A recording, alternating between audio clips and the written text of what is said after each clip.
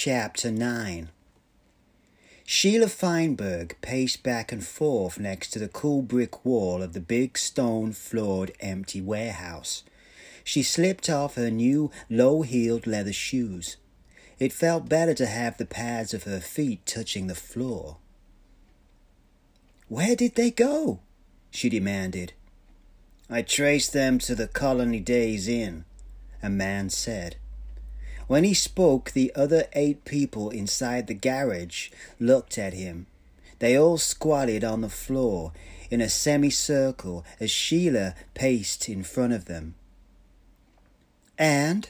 she said. "They are gone from there," the man said. He yawned, a large yawn, not a signal of fatigue, instead the gulping demand of more oxygen typical of large animals which do not get enough exercise. "Where did they go?" Sheila asked. She turned toward the wall as if counting the bricks, scratched down them with her fingernails in a brief show of anger, then wheeled around. "We have to get them," she said. "That's all. We have to get them. I want that young one. If only Hallahan hadn't fallen off that roof. He could find out." "I found out," said the man with a brief display of pique. Sheila spun her head toward him as if he were attacking her. He met her eyes for a moment, then settled deeper onto his haunches and lowered his head. He spoke without looking up. "They took the cab to the Massachusetts Turnpike and transferred to a limousine. I talked to the driver of the cab. The limousine was from Boston and was headed south. I have to wait for the limousine driver to get back to find out where he took them." "Stay with it," Sheila ordered curtly. She added, "I know you'll do a good job." The man looked up, smiled contentedly, as if someone had stroked his neck. It was good to be noticed and praised, especially by the leader of your pack. It might even mean that night he would get his first feeding rights, before all the good parts were gone. Chapter 10. The sun poured in through the one-way window of the hospital room. Beyond the window were the dark grey waters of Long Island Sound, now as flat as slate on a typical breezeless, airless New York City day. The humidity made people on the street feel as if a towel had been pulled from boiling water and dropped on their faces. Inside the room was the coolness of an air conditioner. As Remo woke up, he noticed it, and noticed also that for the first time in years, he did not smell the faint charcoal flavor that air conditioning pumped into one's lungs. He blinked his eyes and looked around. Smith was sitting in the chair alongside his bed. He looked relieved to see Remo awake. His usual pinched lemon look was replaced by the look of a lemon that had not yet been cut or squeezed. For Smith, whole lemon was happy. Pinched, twisted, cut, squeezed, and juiced lemon was normal. "You don't know how much fun it is to wake up and see you sitting there," said Remo, surprised by the thickness of his own voice. He usually didn't sleep that heavy. "I mean, some people wake up and see the woman they love, or the surgeon who just saved their lives after a 4-day operation. I see you sitting there like a boa constrictor waiting to corner a mouse. It fills the heart with cheer." "I've seen your wounds," said Smith. "You're lucky to see anyone." "Oh, those," said Remo. "Cheyenne took care of him." He looked again around the room. "Where is he anyway?" "He went down to the gymnasium. He said something about wanting to see the place where everything started to go wrong for him. I think it was the gymnasium where you two first met," Smith said dryly. "Yeah, well, Forget that. Listen, have you got a cigarette? Sorry, I don't smoke. I gave it up when the Surgeon General's report came out. I thought you represented all the danger to my health I could handle. It's nice to be home, Remo said. Holler out in the hall and get me a cigarette, will you? Since when have you been smoking? On and off, every so often, Remo lied. He really wanted a cigarette and could not understand why. It had been years since he smoked. Years of training had finally brought him to understand breathing was everything. All the tricks, all the magic, all the skill of Sin and Ju were built on breathing. Without it, nothing was possible. With it, nothing was impossible. The first thing one learned was not to breathe smoke. But he wanted the cigarette nevertheless. Smith nodded and went into the hall. While he was gone, Remo inspected the room. He realized with a little shock it was the same one in which he had awakened after being saved from the gimmicked electric chair. Sentiment? For old time's sake? Not from Smitty. Remo was in that room because that room had been vacant. If the only vacancy had been in the boiler room, Remo would have been sleeping in the furnace between shovels of coal. It was the usual hospital room, white. One bed, one chair, one bureau, one window. But the window was a sheet of one-way glass through which Remo could see, but which was a mirror from the outside. Smith came back with 2 cigarettes. You owe them to the nurse in the hall. I told her you'd give them back to her. She said it was all right, but I told her you'd return them tomorrow. By the way, she thinks your name is Mr. Wilson, and that Cheyenne is your valet. Don't tell him that, Remo said, and yanked the cigarettes from Smith's hand. One slipped and fell to the floor. Remo put the filtered cigarette to his mouth. Smith lit it from a book of matches that had exactly 2 matches. Remo wondered sometimes if the man was human. 2 cigarettes, 2 matches. Smith could have taken an hour walking the corridors looking for somebody with a free pack of matches with only 2 matches left in it.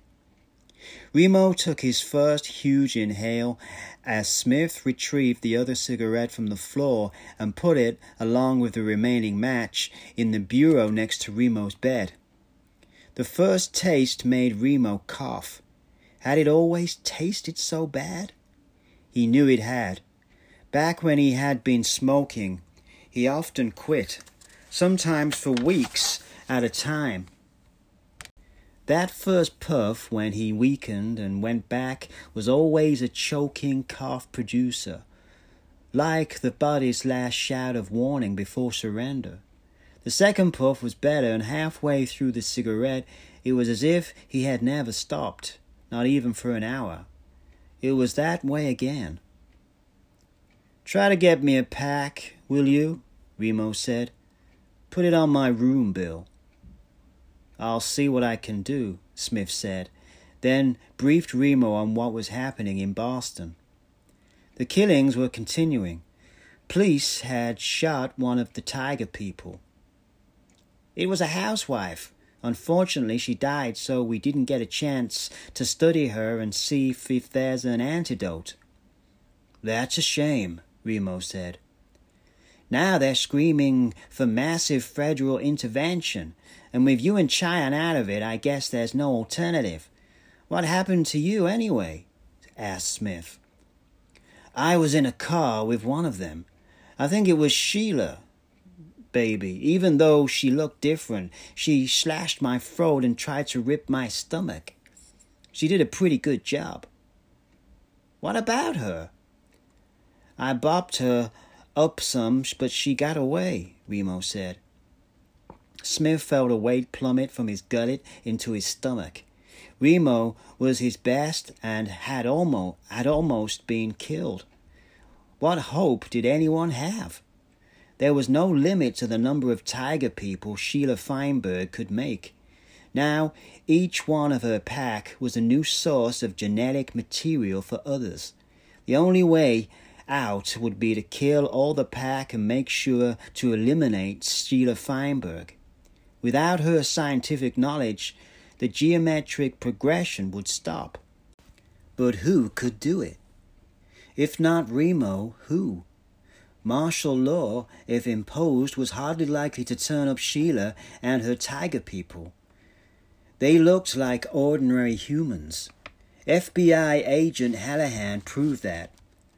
On the day he had tried to kill Remo and Cheyenne, he had been working at his desk, just as he had every other day. But if they weren't stopped, and soon, before long, it would not just be Boston in peril.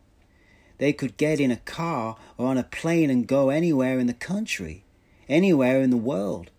You couldn't put the whole planet Earth under martial law. And even if you could, it probably wouldn't work.